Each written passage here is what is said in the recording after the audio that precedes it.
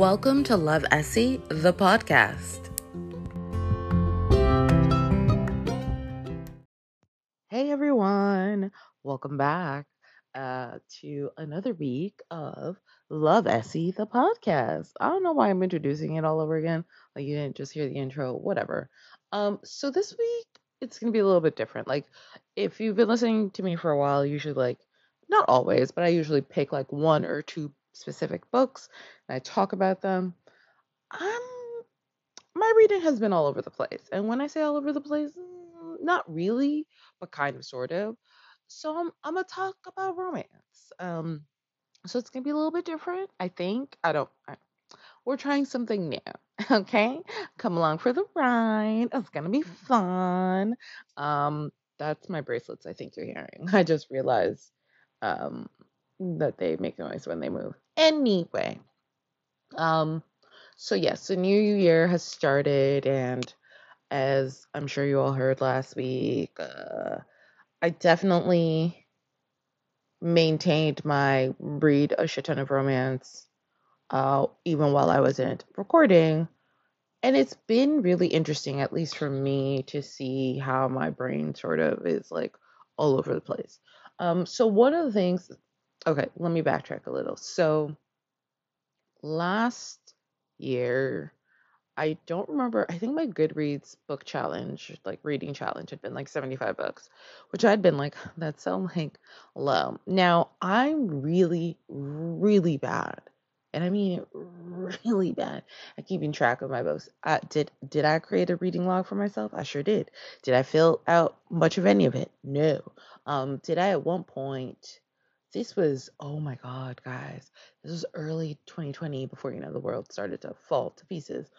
I mean, it was already, in pieces, but we just weren't aware. Whatever. I had seen that Beth from Be in Her Books was using like old school, like, the library card slip that you used to have in the back, where it'd be like this person has borrowed this book for this many days. And so she'd been using that as a way of tracking like what she read every month. I started that. I actually the other day found them. I managed to do that for January and February of that year, and to be fair, I mean, then everything started to fall to pieces, and um, every time I went outside, I thought I was gonna, not be able to not make it because I was gonna breathe in the wrong air, and it was gonna be laced with COVID, and I was gonna be dead. So sure, maybe that, I could say that it's not that I suck at tracking what I read, but that really it was the universe that prevented me. But here's the thing: we're in like 2023 now, and I still struggle. I was all like, I'm gonna make a digital reading journal. Did not do that. Did not get very far. And so last year, at like late November, I realized that I was pretty far behind because I had not been tracking anything. Part of it, I probably would, had gone for longer stretches without reading and hadn't realized it, but I had been very bad about tracking. And so I was like, how do I like get? I think I was like, I need at least 30 books. And I was like, December's in like a week. So I started, I don't think I consciously was like, I'm going to read Harlequin Presents, but I randomly grabbed one. And when I say grabbed, I mean I was on the Libby app and I was like, oh, I'm going to borrow this one. And here's the thing. Harlequin, I'm assuming this is part of Harlequin's marketing strategy. Wow, strategies. Look at me not being able to say words in English. Part of their strategy is that when you finish a book, right? Not only do they list other books by that author, but they always, and I mean always, include an excerpt from another book from a completely different author. Oftentimes, it's really interesting. There will be a book that is part of a series, like maybe there's two or three, right? That's like, oh, the whatever it is, and you won't have an excerpt of the next book in that grouping. No, it'll be a completely different author. And I don't know because I haven't like cataloged it. I don't know if it's just that like, oh no, you're gonna get the info for another book that came out in the same month because That's the reality. Like Harlequin Presents will have books that come out every single month, and it's not one book. I want to say it's anywhere from 4 to 8 because they on the Libby Library app. Wow, there has not been a helicopter all night, and of course now when I've decided to record, the helicopter is like, "Hey, I wanted to make an appearance too." Anyway, um, you can like when you're on the library app, you can also like borrow the month bundle, right? And then I think I maybe the ones where it's like more than four, or maybe like a quarter bundle, whatever. Harlequin has all of that going on. So anyway, I started to just churn through Harlequin Presents to get to that goal because here's the thing, guys. I can get real competitive about like meeting my like monthly or like meeting a specific goal, especially when it's external. Like it's real easy to tell myself that I want to hit 75 books. But if I didn't want Goodreads to be like, oh, you tried and you failed. Like I didn't want that. And so I was like, no, I have to do this because if not, Goodreads will tell me and everyone else I know who follows me on Goodreads that I failed to read 75 books this year. Is this, kind of crazy? Yeah. But it's also the reason that I've managed to go on my little mental health walk every single day now for according to my Apple Watch, like an entire year. Because I was all like, I am determined to meet this external goal that I've decided matters. Anyway, I say all of this. I give you all of this backstory and this context to say that I've been reading a lot of Harlequin Presents. You might be going, Esther, what is that? Right? Some of you are like, yeah, I know what that is. Some of you, though, are like, girl, you keep saying that phrase. Like, we supposed to know what the hell you talking about. So, Harlequin Presents is one of several imprints or lines under the Harlequin umbrella, which used to be its own separate company and then was bought by the devil that is HarperCollins. Oh, yeah. Anyway, so the Harlequin presents are so each Harlequin sort of imprint line, but I'm gonna call them imprints. Someone is all like, Esther, that is not what they are called. Too bad. That's what I call them. Each of them, whether it's Harlequin Desire, Harlequin Special, what is it, Special Edition, whatever the way in which the cover is done is pretty standard. So Harlequin Presents used to be a red banner across the very top of the book, followed by white space, and in the center, top center, below the title, which was always it's like a black font, um, all capitalized. There's kind of a circle. The olden days it was a literal circle with the couple in the middle. Now it'll sometimes, not necessarily be just a circle. Sometimes it's like a half arch, and then the red, but it's the red and the white is always there.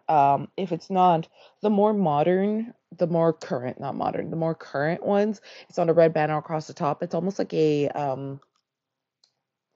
portion, almost like if you took either a square or a diamond and you kind of cut them off, like, like you layered it on the corner of the book. And so that's red and then the rest is white. But like the red and the white is very specific to Harlequin Presents. Harlequin Desire, that is like a yellow sort of triangle square thing in the corner. And so that's how you can differentiate. And Harlequin Desire, it's a full color shot that's taking up the entire cover. There is no like white border, none of that. It's whatever shot was taken of the couple taking up the entire front cover. But that is not the case for Harlequin Presents. It's either the circle or sort of a half arch, and that's how you can kind of tell which one's which. Harlequin, of course, was a company that was, at one point being run by men who had like sold like I think I have to go back and actually finish reading that book, but I think it's called The Merchants of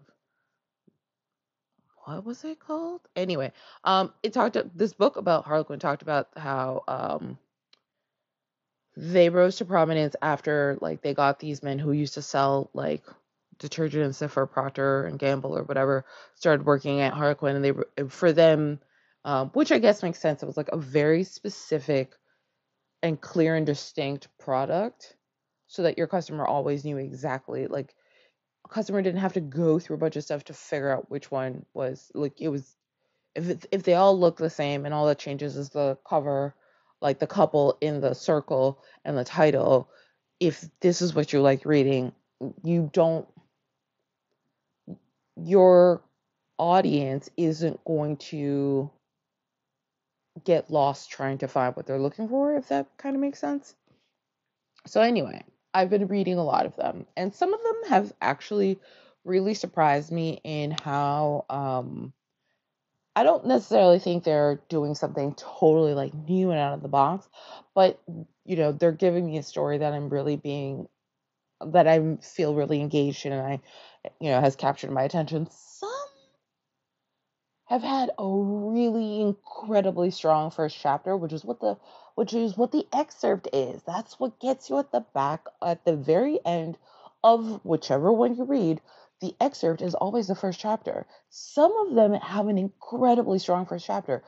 Then then it fizzles, then it falters, and I'm just kind of like, mm.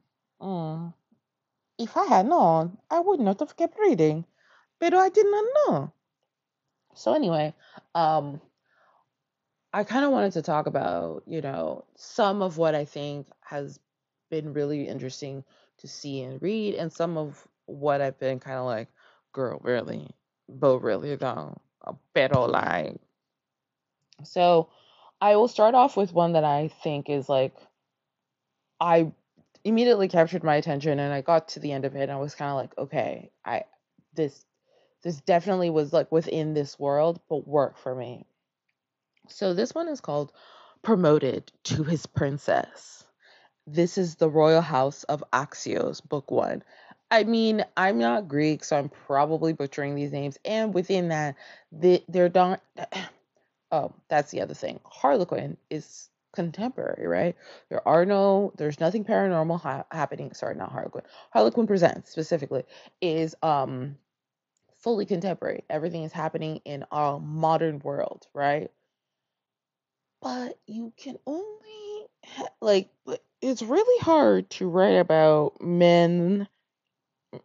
male characters that are princes and kings if we think about the modern world, since that doesn't really like how many places have a monarchy. So there are, at this point, I feel like there are millions, and I mean millions of kingdoms, scattered throughout the Mediterranean, scattered throughout the Middle East. None of them are real places. And on one hand, that makes sense. If I'm writing a story about a hero that is a prince or a male character that is a prince, I mean, if I write about he's an English prince, you're gonna be like, you're writing about Harry or William, and I'm gonna be like, no. And they're gonna be like, so you're making stuff up? And I'm gonna be like, well, it's fiction. And they're like, but it's contemporary. So has the royal family that we have today died? Have you fast forward to the future and you're writing about like, what are the kids' names? Louis, George, right? Louis, George, and oh, what's the girl's name? Whatever. I forgot, which is bad, but or what's Harry's kid's name? Archie. And then I'm like, no. So it's like, then what are you doing? Right? But if I say that if there is a small principality, a small kingdom, a small nation on an island off the coast of, the Mediterranean, similar to Monaco, but not Monaco, then I can just be like, yes, he's prince of whatever the hell I want to name it. And it can have a similar structure to the royal family in the UK or the royal family in Spain. But because I'm not doing those specific actual real places, I can play around with what that royal structure looks like, what that entails. Now, from what I should probably like look into this. Anyway, Harlequin presents, right, all of the male characters are some sort of business magnate and or royalty. No one is a plumber. One is an electrician. Um, no one is a blue collar worker. And if they are a white collar worker, they own the company. Um, I wonder if anyone has done research on when there was a transition from the millionaire's mistress to the billionaire's mistress. Because, ooh, girl, there are billionaires all up and down these books, like everywhere. Sort of like how in historical, there's like Duke this, Duke that, and you're like, how many dukes could England possibly have had at one time? In Harlequin Presents, there are billionaires everywhere, around every corner, in every book. Sometimes I even think that they kind of push it because I distinctly remember, I want to say it was in December, reading one where I didn't read, it was in a big like bundle of Harlequin, so I wasn't reading any blurbs. And I finished the book, and then I think I was trying to see if I could find the brothers book. So I found that same book on its own, and it mentioned that the male main character was like, you know, what was he? A fitness like tycoon and I was like, the man owned 4 gyms in Ireland. Does that make you a tycoon? Like owning more than what? Like this ain't an international chain. It's not even like I remember being like, I feel like y'all are do I not know what a tycoon means? Which is possible. But anyway, promoted to his princess, the Royal House of Axios, that's how I'm going to say it, book one by Jackie Ashendon, Ashendn. I'm like, it could be Ashendon. I'm not entirely sure how to pronounce that. So, what captured my attention was, I'm pretty sure it was in a blurb, it was an excerpt from another book. But this is a bodyguard story, but the bodyguard is our female main character. And I, honest to God, right now cannot think of any book I've read where she, like, in a Harlequin, in a contemporary, where she is the bodyguard and he is, the prince. So I was immediately like, oh, I'm getting a bodyguard story, but he's not guarding her. She's guarding him. Oh, okay. Tell me more. Tell me more. Like, I want to know, like, what's going on here? What's like, I want to see what this is. And I think it was, so one thing I have noticed reading a lot of these is that there's this, like, it almost feels like all of these characters really don't know how to deal with their emotions and communicate about their emotions. Like, on one hand, I do think like it would be fascinating if someone were to throw in some sort of therapy in these books, but I don't know if there's enough space for that because Harlequins also have a specific word count that you have to sort of stay within. I think your max is 75K. So there's really not that much room to really, go into the fact that all these people need therapy. I'm not, So sometimes that kind of takes me out of the story where I'm like, girl, if you could just get some therapy and have some conversations. Um, but I did actually really enjoy this one because, again, it was something different, right? She could have easily just done a bodyguard story but we have this woman who is a member of the royal guard for this nation, and she's guarding, the second son, and, then they fall in love. And Harlequin Presents also is very much like Baby. Having a baby, whether it is secret or not, is very much a part of the plot. I don't know if it's a requirement, but it very much is something that consistently, having now read a bunch, I'm like, oh yeah, baby here, baby there. And sometimes I'm like, oh, okay, the magical baby. Um, but that's what we get in this one. They, have relations, and then she ended up pregnant. And what was really interesting is both of these characters were all like, love grows absolutely not. And it's because both of them had parents that were awful. I mean, the prince had an absolute turd of a father. And the royal guard, she had parents who took out the fact that they weren't happy with each other out on her. Not in like a crazy abusive way, but it's like the mother had an affair and then left and then never spoke to her daughter again. And the kid, like, homegirl was 12. So it's like, I'm sorry, how is it your kid's fault that you out here being a cheating hoe? What? Um, so I was kind of like, oh, okay, let's see where this goes. Because at first I was like, I don't know how this is going to play out. Um, but I did actually end up really enjoying it. And of course, um, by the time I got to the end of it, I just was really, I think Jackie did a really good job in making me believe that in this, made up place, that this prince and this royal guard figured their stuff out. I also think what also was different is the male main character, figured out his feelings first. And Harlequin some it presents will often, not sometimes, will often have it that the woman is like aware that she's in love, and then it's like she's all distressed because how can she be in love because she knows this man can't love her, vomit, vomit, vomit. Um, and the Jack was like, no, we're doing this differently. He's gonna realize what he feels for her first. She's gonna be all in denial, basically flipping those roles.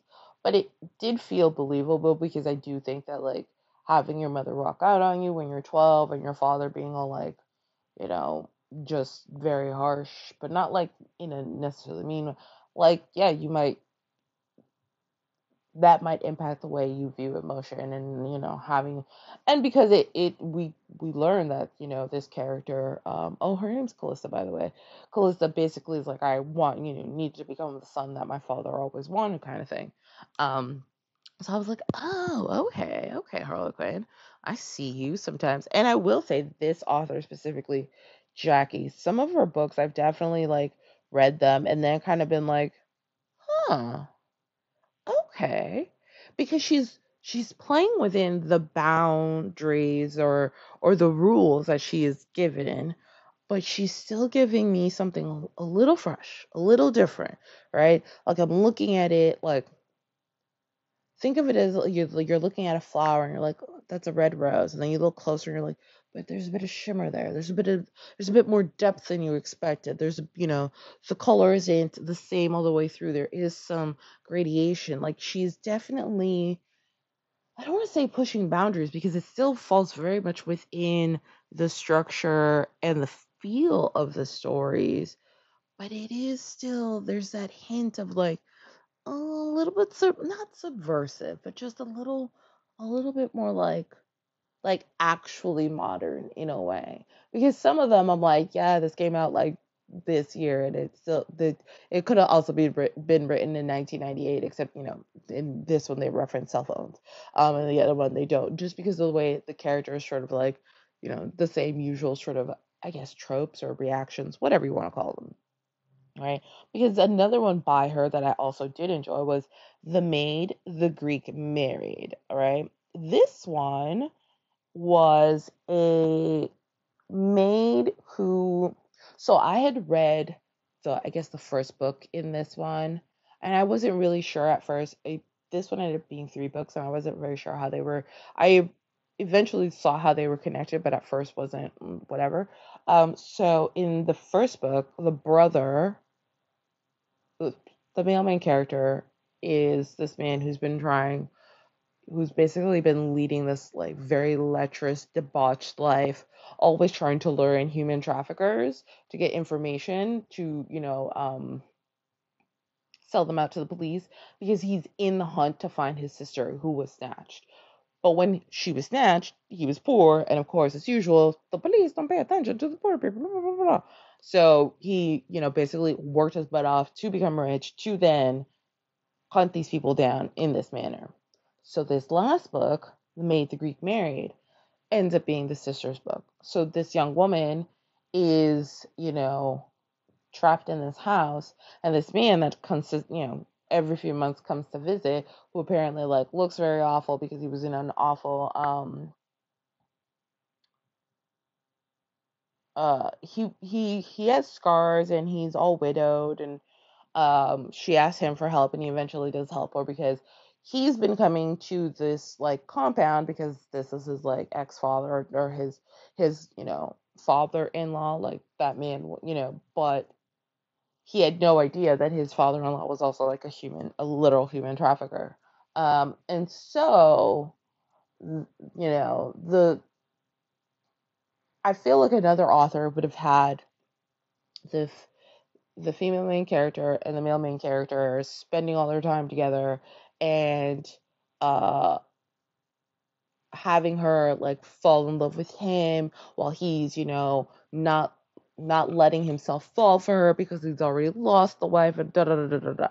That's not what Jackie did. She had um the widower is like, we can get married because, oh, he like wanted kids, you know to pass on his family name and whatever. Oh, because he's supposed to be like descended of actual Hercules, whatever. Um, so they do get married, and he's like, for every season, you're going to spend 2 weeks with me to decide if you actually want to be married to me, because she gets basically grabbed as a child and has grown up on this compound. She has no last name. She's never been outside of this compound. She has no papers. She's never had a real job. She's been a maid. She's never had a real job. She knows nothing of the outside world, really. She just knows what she's been able to access in this compound. So he's like, you're going to spend 2 weeks with me out of every season. If at the end of that you want to still be married to me, we will stay together, and then, we will, do the deed so I can have kids. Of course, they don't, they do the deed, I think, the second time they're together or whatever.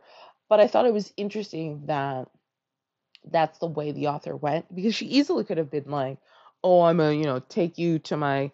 She could have written it. I feel like a different author would have very much been like, spending all this time together, and he's all like, I can't fall in love again because I lost my first wife and I don't deserve love. And then the poor maid knows nothing, only knows that she, has feelings for this one man, but knows nothing about real life.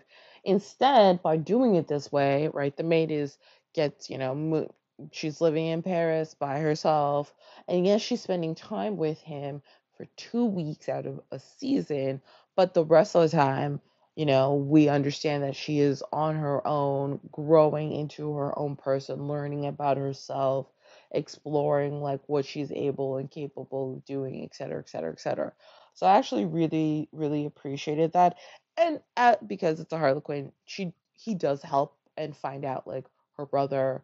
Um, and it's a whole thing because he's very much like, I can help you find your brother, but he also won't speak of his past. And she's kind of like, so you get to know everything about me, and I don't know nothing about you? That ain't fair. Um, and so I was like, oh, okay. And I think so that's what's been really interesting, right? Like some of these I've been like, oh, wow. Whereas like another one I read, Beholden to the Throne, Empire of the Sands 2 by Carol Marinelli. I will say, for me, I thought this had a really strong opening chapter, right? This is a nanny who's telling the sheik, like, you're ignoring your twin daughters. What the hell is wrong with you? Like, that's not what I signed up for. Yes, their mother has died, but, like, you need to be there for your daughters. I don't necessarily think it was a bad story, and I think some of what bothered me was the way in which it was written. I was kind of like, what is going on? But it did feel like I it so the main girl is all like, I can't have kids, and he's like, well, I need to produce a male heir, so we can't be together. Sometimes I get really aggravated with those, oh, I can't have kids ones, because very, very often oh, it turns out I didn't have like an actual real conversation. I just overheard the doctor say I couldn't have kids, and so I left it at that. What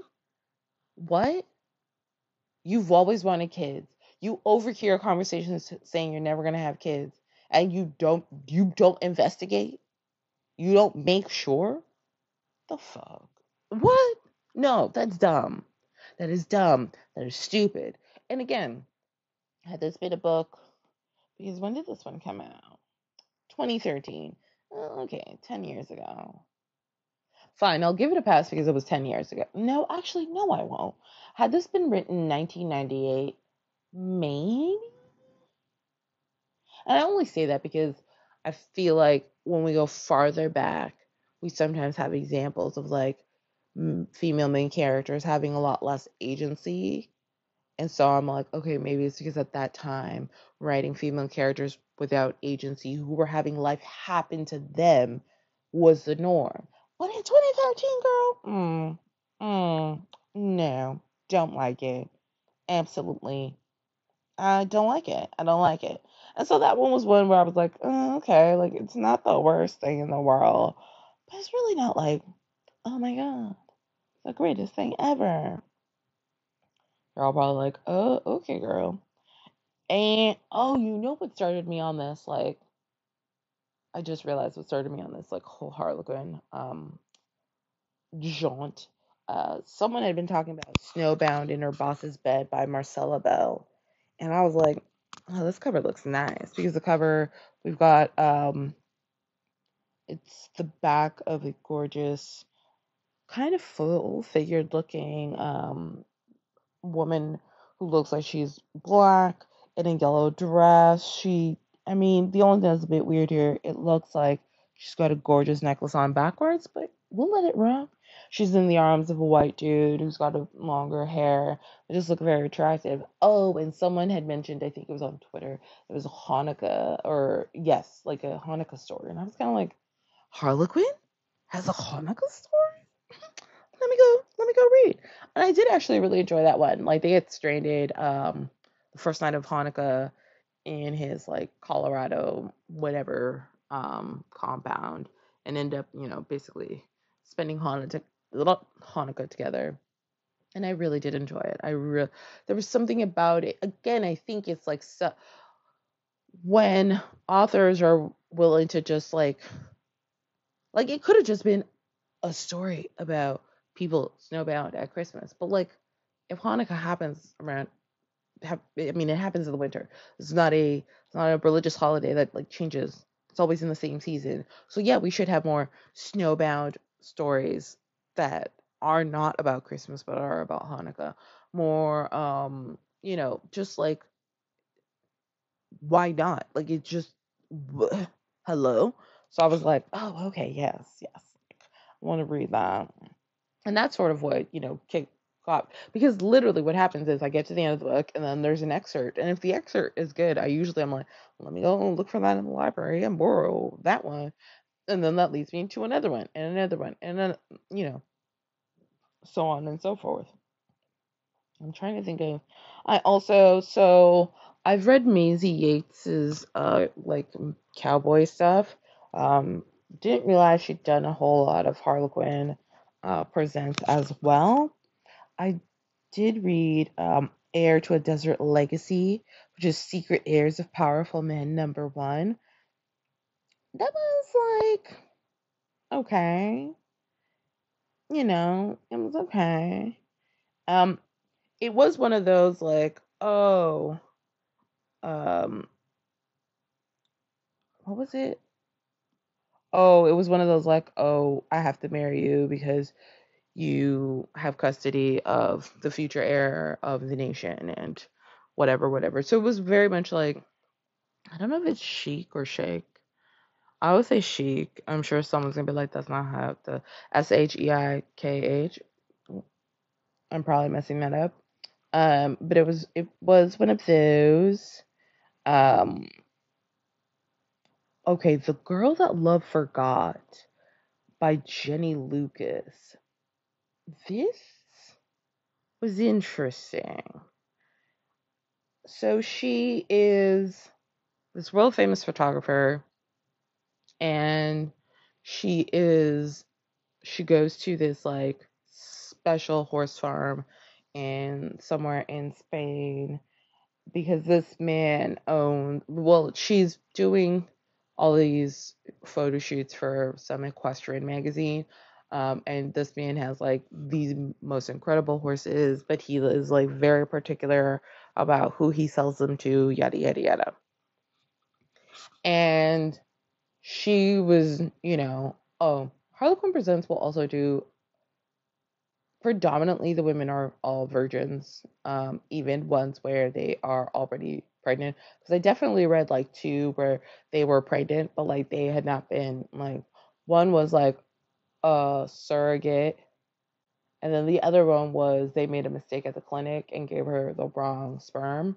So she ended up with somebody else's sperm. But regardless, um, I don't know if it's a specific requirement, but so many of them, the women are just a virgin, like straight up. Like it's not even like, oh, I have very little. Nope, like it's nope.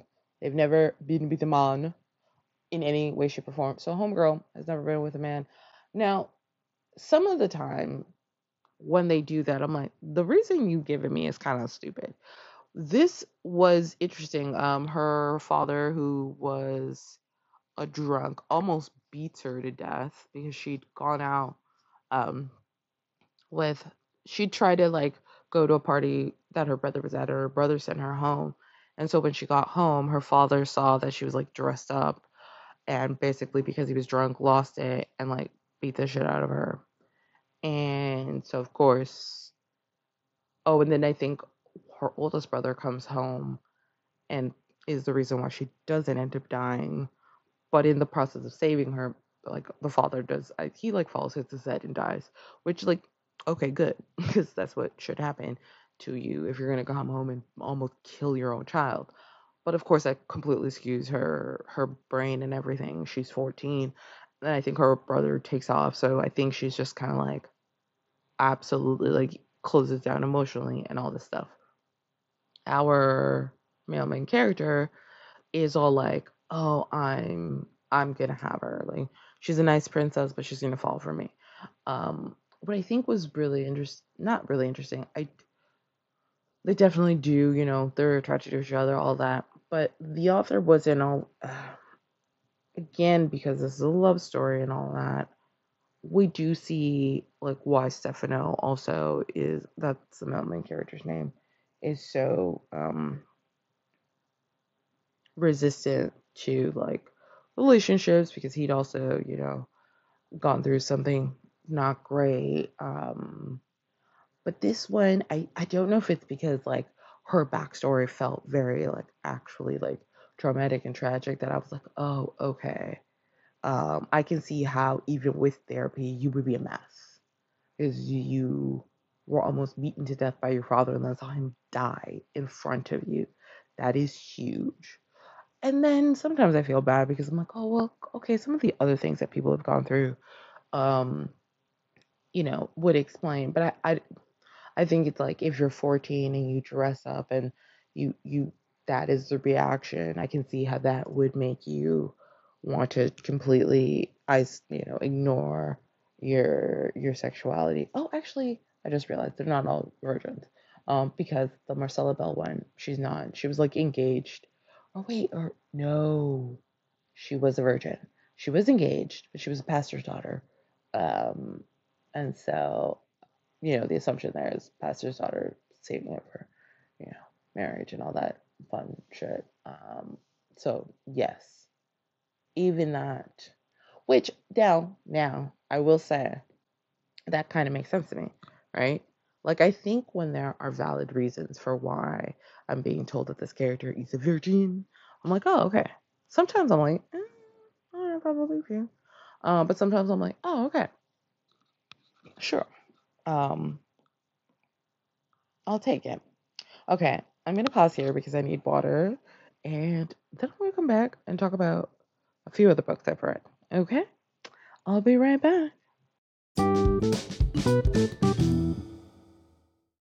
Okay, so I'm back. I wanted to add, I wanted to talk about two more books. And then basically I done so.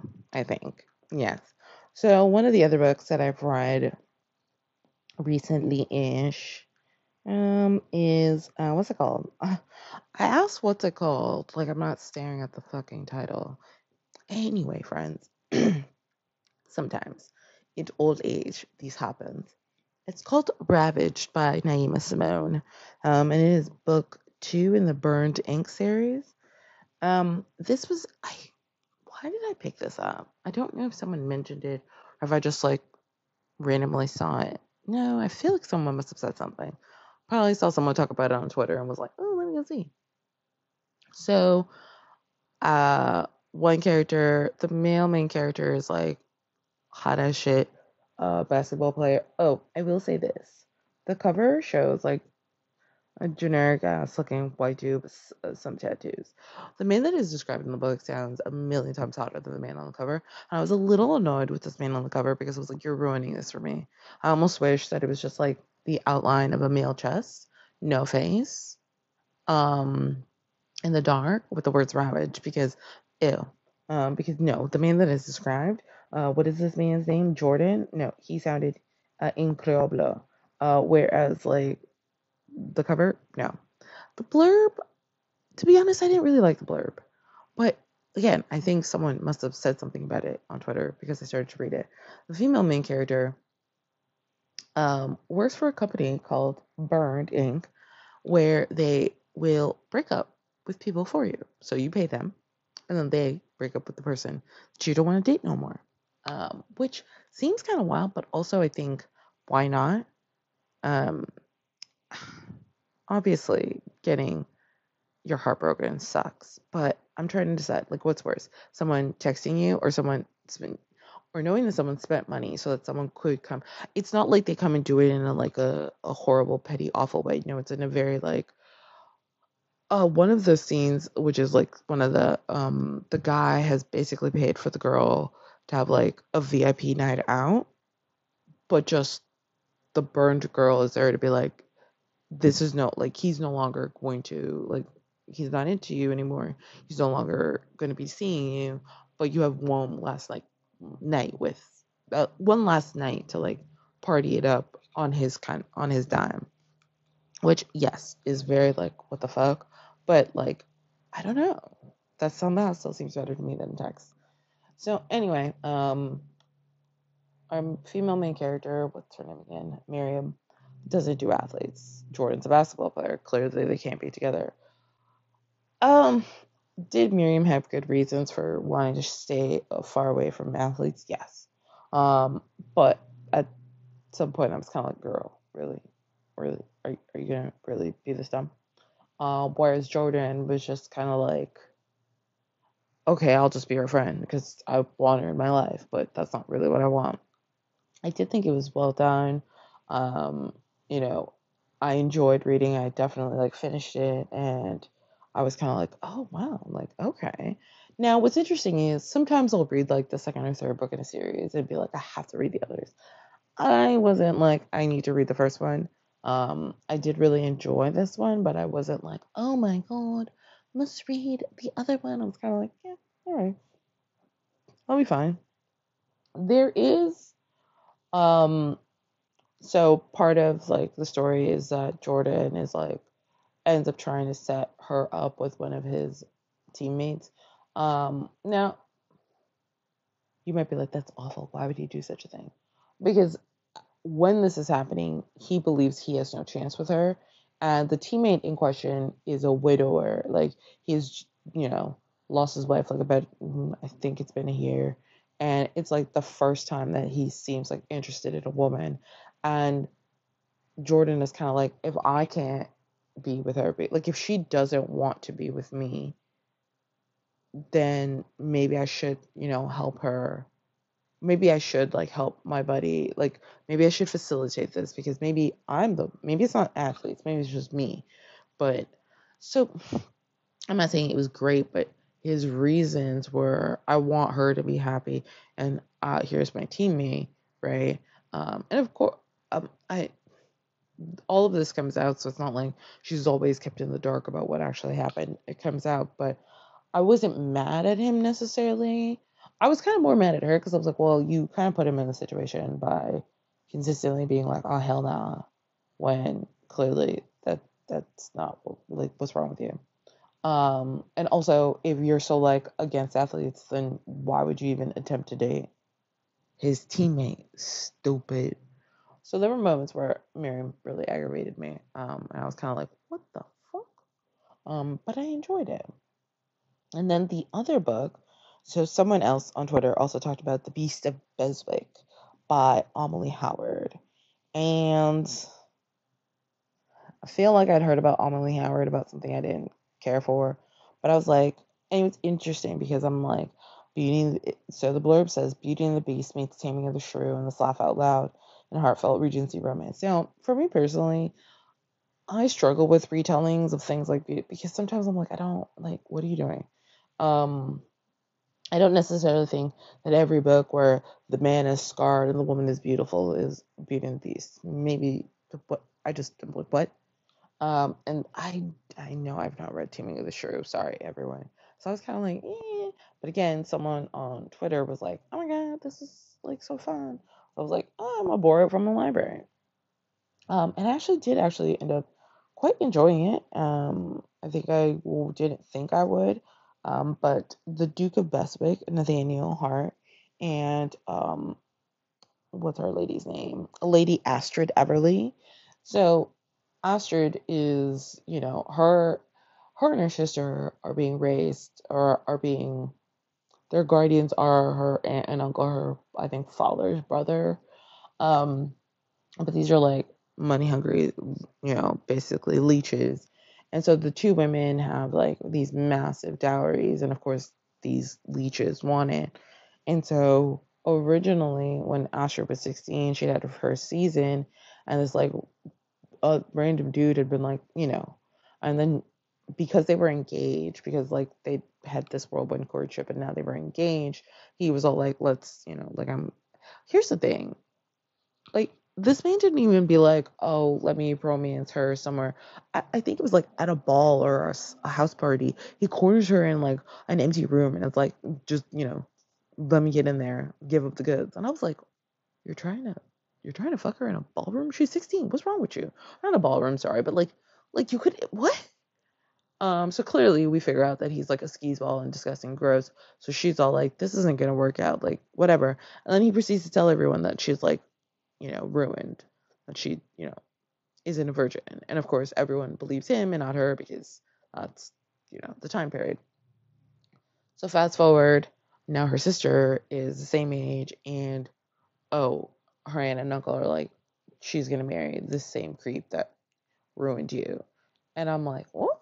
But it's clear after a while that like clearly the aunt and uncle are in cahoots with this creep, who then it turns out is connected to the Duke guy because the Duke guy was at war. I don't remember if they specify if it's the war with Napoleon. No, it was something else, I think. Whatever, I don't remember. It was a war. Anyway, he saves his men, but is horribly scarred because he's like repeatedly attacked with bayonets. I don't even. Eh, mm. But turns out, creepy, awful lecher dude was part of his like regiment or whatever, and he's pretty sure that the man like deserted them and also like fucked them over. Anyway, what I enjoyed was Lady Astrid is very like she loves knowledge, and her father like indulged that, and the Duke isn't like, oh, well, that's weird. He likes how smart she is, how intelligent she is, and at first she's like, I have to marry, like, you need to marry me so that I can protect my sister. And at first he's like, no, no, no. And then she's like, no. And so then the sister's all like, you shouldn't have to get married to protect me. But then, and he's all like, you shouldn't have to do that either. Like, whatever. And eventually she's like, this may have started out as me coming here to get your help, but now I do want to stay married to you. And I was like, oh, I liked that. I liked that it was very much like, yes, it wasn't, she never negated the fact that like how they came together was because of, a very specific reason. But I like that she was like, but that has changed, and it is okay that that has changed. And how dare you, like not accept that that has changed. Da, da, da, da. So I did actually quite enjoy that book. I was kind of like, oh, I wonder. Um, and of course, the Beast of Beswick, like the name comes because he's so horribly scarred, and everyone's like, and I think it was interesting. It mentioned a few times throughout the book that like people assume that someone who is disfigured and horribly scarred is a terrible person. And then, on the flip side, you've got like the bad guy, what's his name? Beaumont, I think was his name, who isn't disfigured, who is, quote unquote handsome and is absolutely like a rotten individual, right? And I'm sure that, someone's like, yeah, Beauty and the Beast, whatever. Like, I don't strictly, I think I also sometimes am like, about Beauty and the Beast, because I definitely took a women's studies class that talked about how, like, Beauty and the Beast has some, some echoes of domestic violence. I was like, oh, oh. So I'm very much, but I just, to me, I guess, because these are not like fantastical books where the beast is suddenly going to be like a magical good looking man. I'm kind of like, but I guess that's also me being like literal, and that's not what's happening. But anyway, all that to say, I did actually enjoy The Beast of Beswick. I'm on the fence about reading the second book because the second book is her sister's book.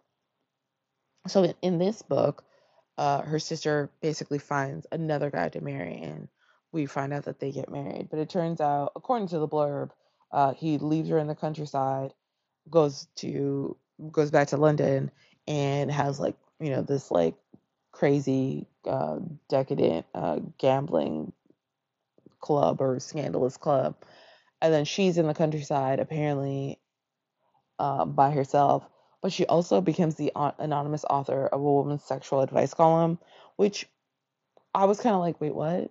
Huh? And then she's like, I'm coming to London to figure out what the hell is going on with you. So part of me is like, I don't know if I really care enough to read that one.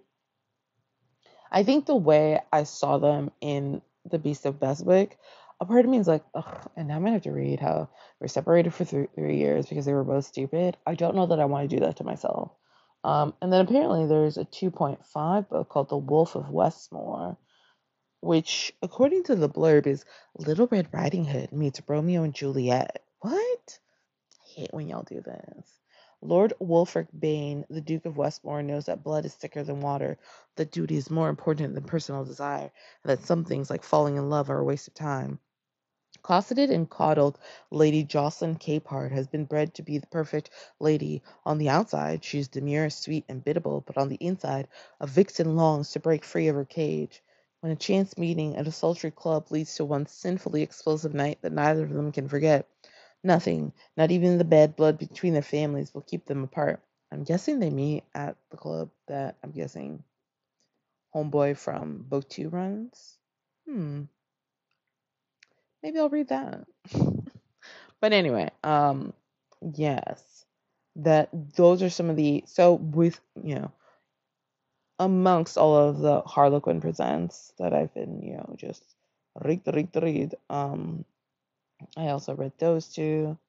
I also read Naima's Bargain with the Beast, which is Breathlessly Ever After, book one. Again, I don't know why this is happening to me, but it's a fairy tale based book. This is also another, the man is all scarred and awful, and the woman um, has to sacrifice herself, and blah blah blah. Um, what I think was interesting, and I think because I'm pretty sure Naima has done this before. So she was engaged to his brother, then his brother died, then he's in a horrible car accident, and his father dies, and turns out he always had the hots for her. She always had the hots for him.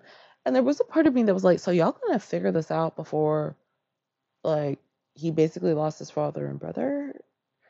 He doesn't lose his father anything to do with her. Um, but the brother, she basically, there's an engagement party for her and the younger brother. And then after, she tells him like that they can't be together because she just doesn't feel the same way anymore, and he freaks out because he's not a dummy.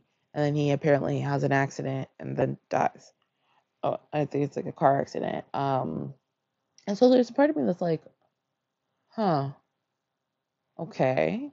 And I guess for the story reasons, it would be weird if the younger brother was alive and it's like, really, y'all are just gonna whatever. But a part of me was like, okay, so then why didn't the two of you get together after? But I think at the time he may have had a fiance already, and then of course he has the accent, and then the fiance leaves him because he's so hideous. And she can't stand to look at him, and she can't stand to be touched by him because again, his face is so awful. And so even though playing into that whole, there are people who aren't going to be there through, thick, thin, good, bad, ugly, and then there are people. And so she needs money for a community center. He's all like, spend a week with me, basically. You can get your money. And she's kind of like, fine. And she does at some point admit to herself that like she really just wanted that time with him. So really, the community center was more of an excuse, um, rather than like a necessity or whatever. Uh, but it was, I guess it was just interesting in the sense that I'm like, oh, okay, so what is it about this concept? I mean, I guess there's still very much this idea of like, well, if you're this hideous, like, how can anybody love you? And I do think, for all of the ones that have had these men that are so hideous, they weren't hideous men, right? They were all, very handsome, Adonis type, so there is, something there in the sense of like you're having a character that was on top of the world, I guess, looks wise, and now is like at the very bottom or below, whatever. And so, of course, that's, going to be like, if you were born ugly or look, quote unquote, being called ugly, and then, you have an accident, like, is that going to have the same kind of impact? I mean, I still think it would. People are running from you screaming that you look like a monster. I don't really think it matters what you looked like before. You're still going to be like, what the fuck? And you're still gonna like retreat and become a recluse and whatnot. Um, but I will say what I of these, none of them have the men magically having some magical surgery that brings their. I mean, I think all of them because the maid, the Greek, the maid the Greek married. Also, so he was trying to save his first wife in a fire, and is badly burned. There's no real coming back from that. Um, this guy in Bargain with the Beast is in a car accident, and I think there's like fire or whatever. And then the Beast of Beswick, it's like bayonets all over his body. So these are not things. I mean, the Beast of Beswick, of course, at that time, there's just like, oh, and there's just no plastic surgery. The other two are contemporary, so you could be like, well, plastic surgery, and you guys are rich. But like, that's not really how this works. So you can't really just like, it's not gonna work the same way. Um, so I'm like, oh, okay then. But yeah, that's kind of what I've been reading. I am going to like see what else I can get into because I think I have noticed like I sometimes struggle with getting into other books. Um, I'm a big paranormal fan, but I've kind of been like laying low on that. So I might, I had read like what did I read that was like, well, it wasn't paranormal, it was alien. Ribbed for Her Pleasure, read Planet Dragons of Taj. Kind of dumb. Kind of. I mean, it's a hilarious title. Um, but like this girl signs up for a like celestial meets site, and then like a Cupid type thing is like because apparently there's like a whole group of people that are just managing everything, the universe, I guess, and it's like, oh, we need to save this entire line, and she can help with that. And I was kind of like, wait, what?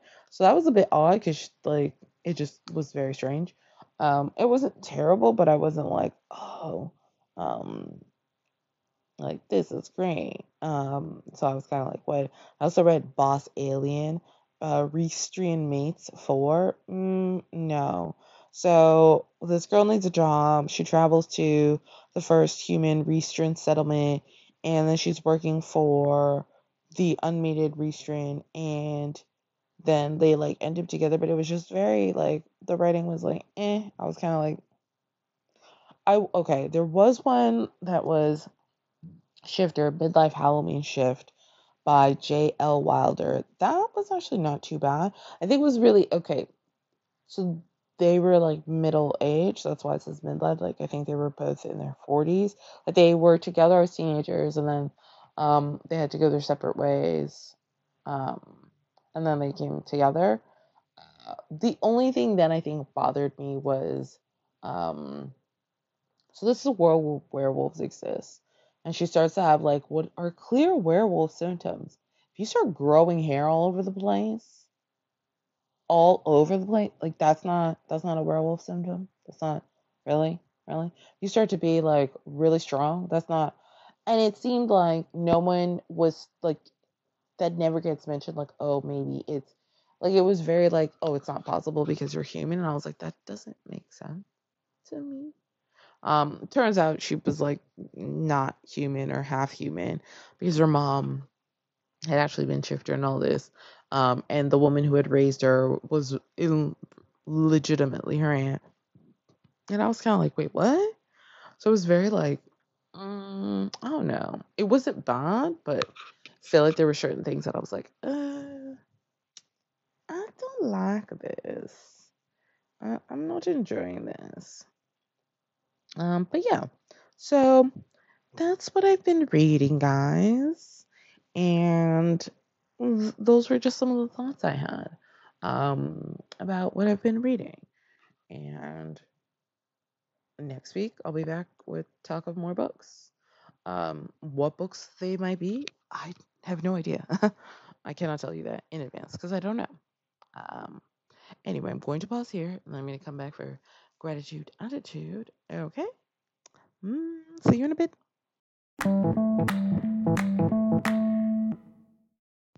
Okay, so it's time for a gratitude attitude. So this week I'm grateful for. Okay, so guys, if you happen to live in New York City, um, Brooklyn Museum is offering a 6-month introductory membership for $39. Now you might be going, okay, what's the big deal? Here's what's the big deal. Do you know how much it is for an adult to get in?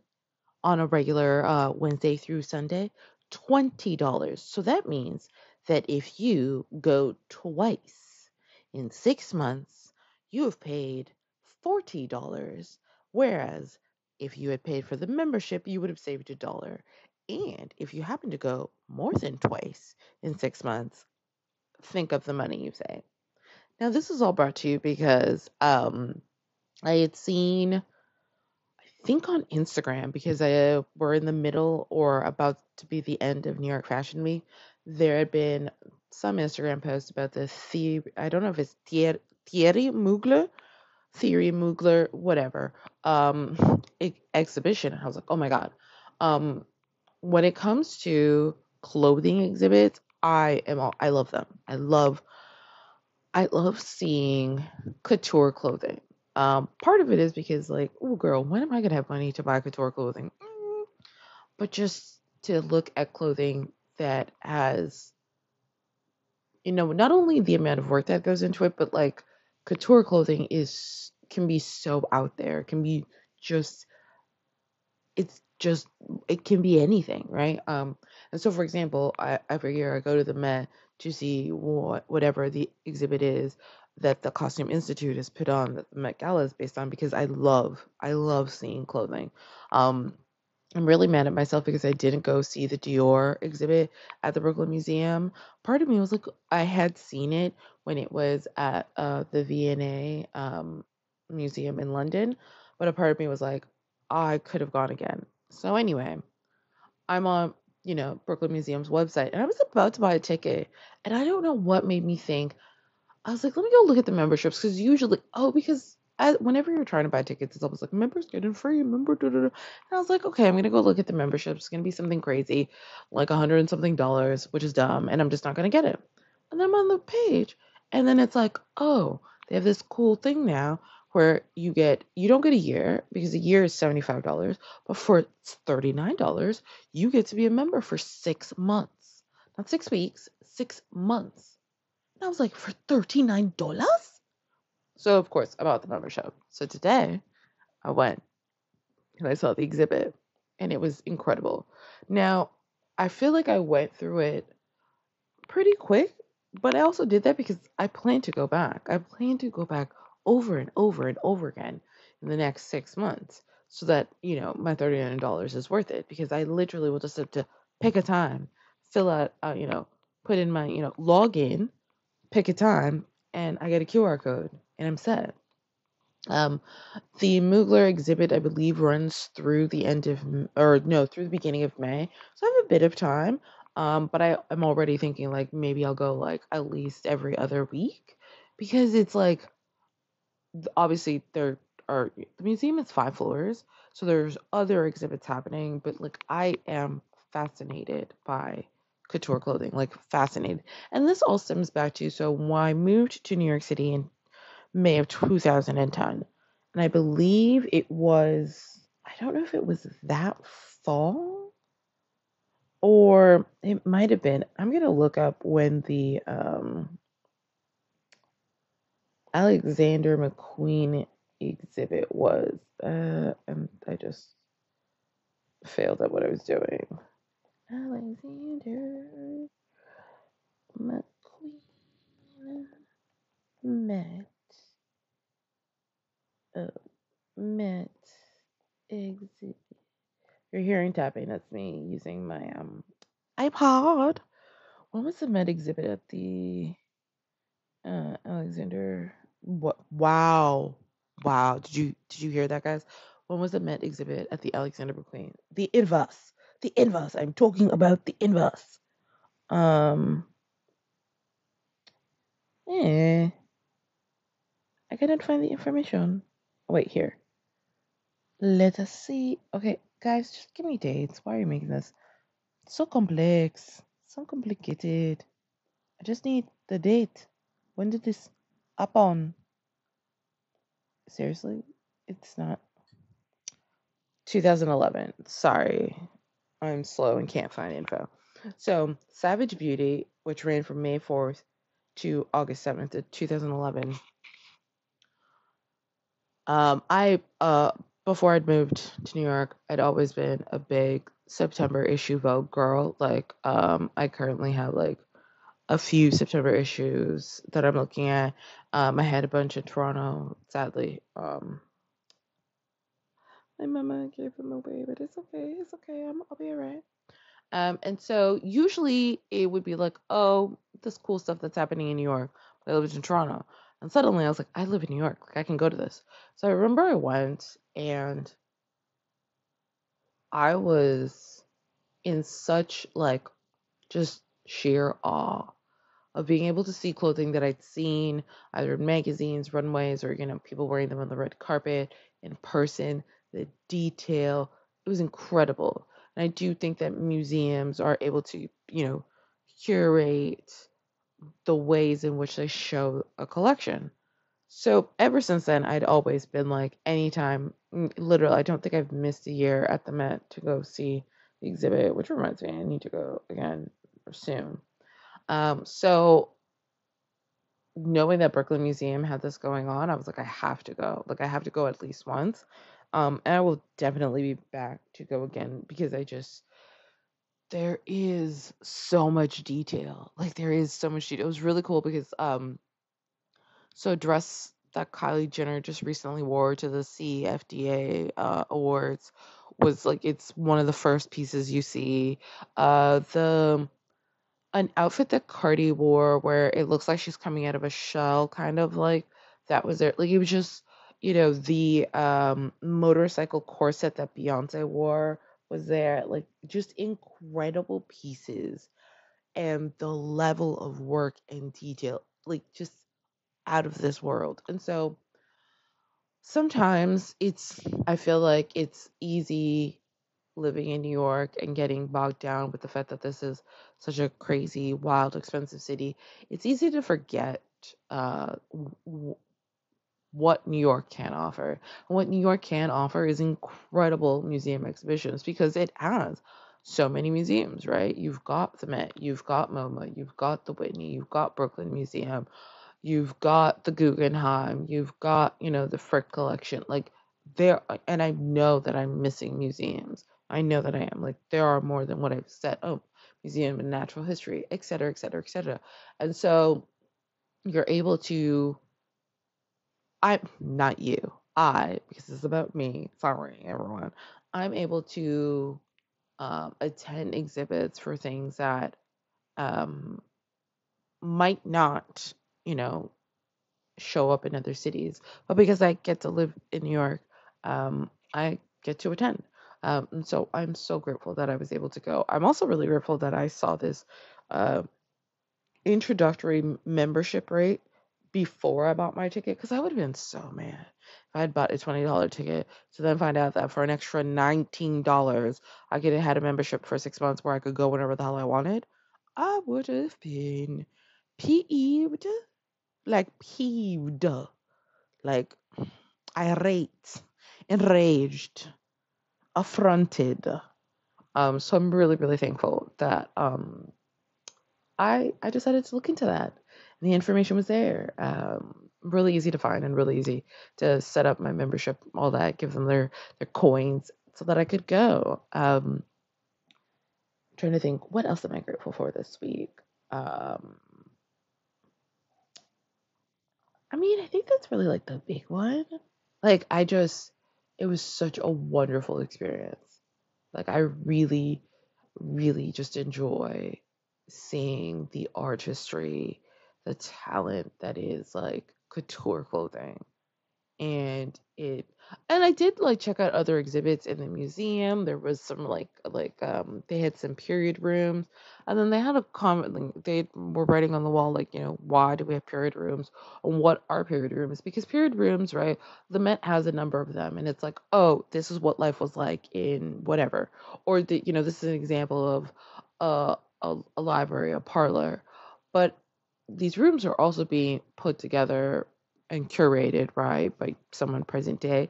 But these rooms are also speaking to usually a certain class experience, usually a certain demographic. So then this is not a room that is indicative of what everyone was experiencing in, say, 1894. This is indicative of what a specific group of people might have experienced in 1894, might have, these are the furnishings that they might have had. But we can't, A, know because we weren't there, and B,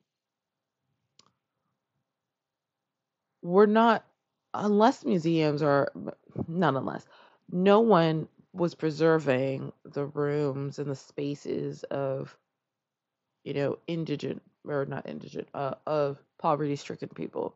So all of that is gone because we can't go back in time. This is not back to the future. And so we can't ever know what that looked like. And so what does it say? Because it's easy to maybe look at these rooms and be like, oh, everyone had and it's like, no, this is a very specific subset of, or not subset, this is a very specific, like, room that isn't, and also maybe the room didn't even really look like this at that time. Maybe it wasn't organized in this way. Maybe we can't know that, right? Um, and so they were kind of like, this is a conversation that we need to have, and like, what does this mean? So I definitely saw some other stuff, but for me, the highlight was, clothing. I am fascinated by couture. I'm fascinated by fashion in that regard, right? And like what designers create and craft and come up with, because some of it seems so like, oh, duh, of course. And some of it is so unexpected. Beautiful, of course, but unexpected. Not, there was a dress that looked like it was made entirely of tires. Um, a lot of metal breastplate type work, which if you were, like, if you got a chance to see Rihanna, she was wearing a breastplate. And so, but of course she was wearing like a half breastplate, very specific, you know, in red, no other really ornamentation or detailing, but still a beautiful piece. Mugler's breastplates were different. There was a whole like what was it? Bodysuit, I guess. Because yes, but in but very much looking like a gold um like gold armor, except um in the kind of a bodysuit with like ornamentation, like just incredible, incredible work, incredible detailing. So I'm so glad and I'm so thankful. And it like made me and my inner child so happy, like so happy because it's just really cool to see. And if you ever get a chance, if you're into that kind of stuff, if you ever get a chance to go, please do so. Please, please do so. Okay, so that's all I have for you guys this week. Next week, like I said, I'll be back talking about romance novels. Which one? Don't know yet, but I'll let you'll know next week when I know, because the episode will be out. But thank you again so much for listening. I hope you have a wonderful week. And you know what? You can always uh, hit me up on the socials. All right. Thanks again and take care. Bye.